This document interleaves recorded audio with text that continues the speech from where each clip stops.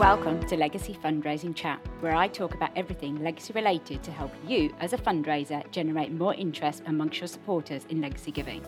I'm your host, Sunita Gudu, founder of Persuasion and a legacy marketer providing consultancy, training, coaching and interim support to charities of all sizes. Welcome to episode 13, What Legacy Materials Do You Really Need? Over the last 17 years, I've seen a plethora of legacy materials ranging from the traditional legacy leaflet, a brochure, coasters, bookmarks, posters, and the list goes on. But what if you just want to kickstart your legacy program and you're getting bombarded with ideas of what materials to produce and do any of them work anyway? That's what we're going to uncover in today's episode. When I'm working with a prospective client, I'm often given a brief to create a number of legacy materials. But often, charities are unsure how to use these materials effectively. This may be because they have seen other charities producing an ammunition of legacy stuff and feel that they need to do that too.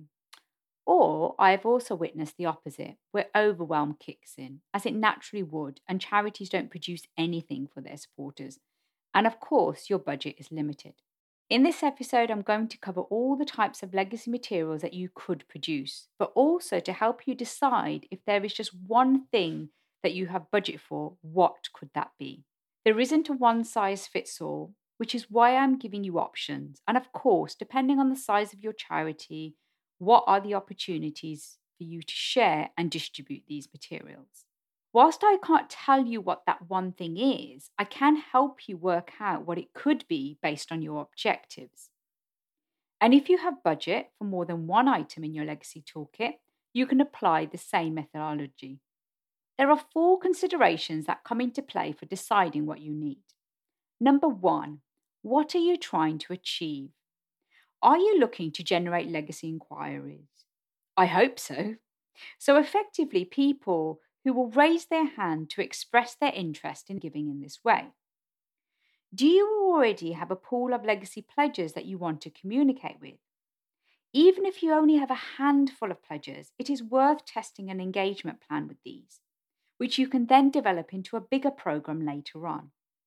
By doing this, you will be under less pressure to create something when you do get an influx of revealed pledges. Please do note that any legacy marketing on a scale is going to reveal people to tell you that they have included your charity. Do you need to create a communication that includes conversion tools for your legacy inquirers? So you already have a pool of people that have expressed that they would consider supporting your charity in this way, as you want to remind them of their selfless intention and move this into action. So, you need to be really clear about what you want to achieve, whether that be for legacy inquirers, an engagement plan for existing legacy inquirers and pledges before you start getting into the actual design. So number 2, what's your budget? How much budget can you allocate to the design, production, print, distribution, and fulfillment? If your charity is in its infancy with its legacy program and needs to be able to demonstrate impact, then you naturally want to lean towards creating a piece that can be measured in terms of reach and engagement.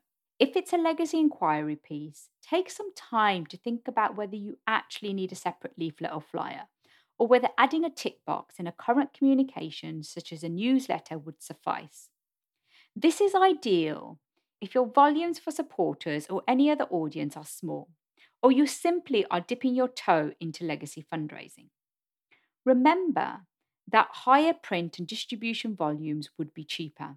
And just a point, if you're a local or regional charity, do tap into printing and mailing houses that often are willing to offer charities in their area, reduce rates or pro bono.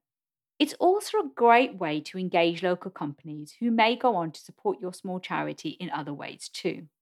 This is also the time to start looking into quotes. With the current rise of stationery and postage, you want to get a good idea of how far your budget will go. In terms of design and copywriting, I work with a number of freelancers who specialize in legacy materials and campaigns if this resource isn't available to you in-house. So please do drop me an email, which is just sunita@persuasion.org.uk, and I'll happily share my contacts.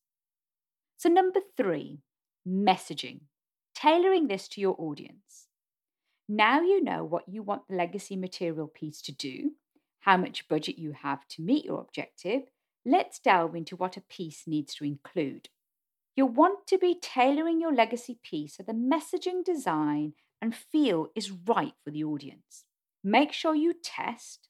By that, I mean presenting your design and copy to an audience that mirrors the people you intend to send it out to.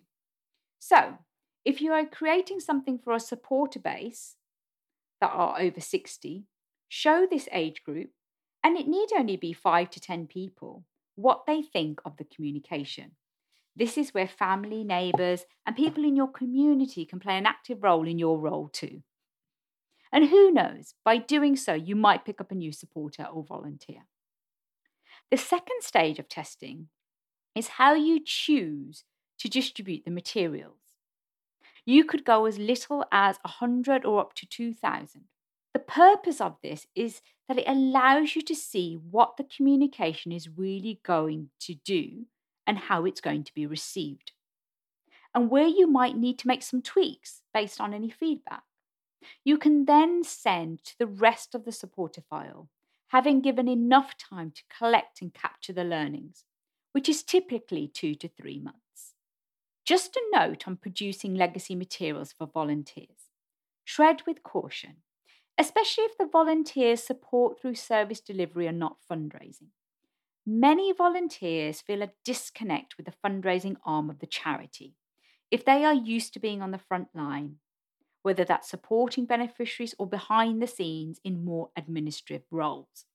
And they may not understand or know how important fundraising and legacies are to your charity. That usually means there is an additional educational piece that needs to be provided to these service delivery volunteers. Or you produce legacy materials asking them to pass a message on to others.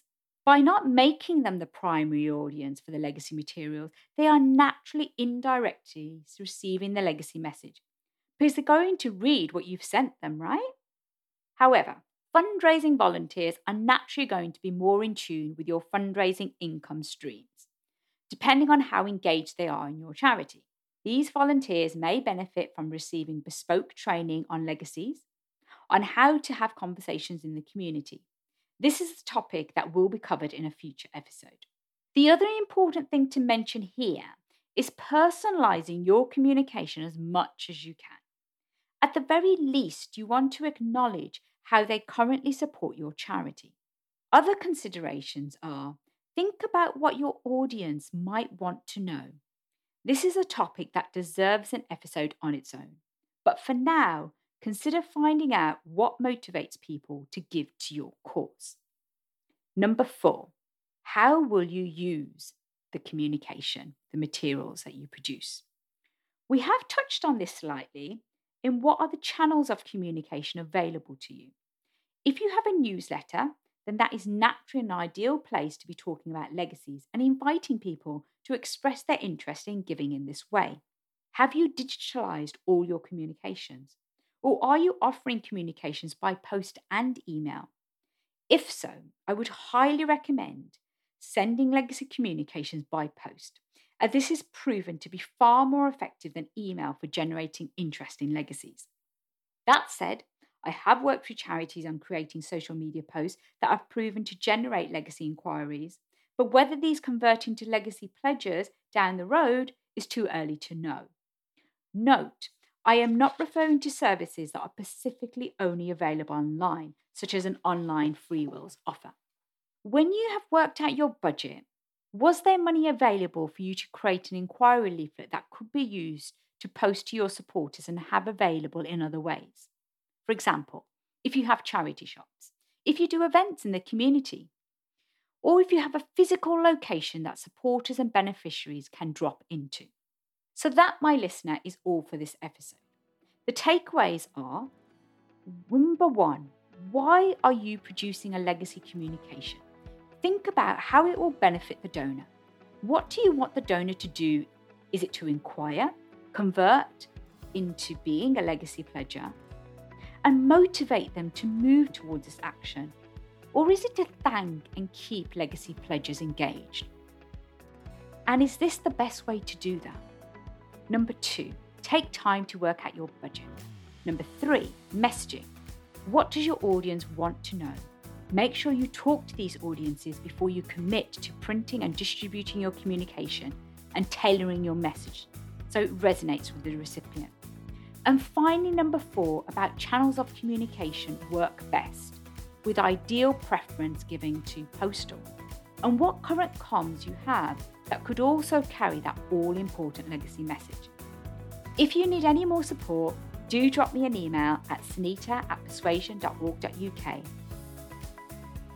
Thank you so much for listening to Legacy Fundraising Chat, brought to you by Persuasion, a consultancy, training and coaching organisation helping fundraisers just like you.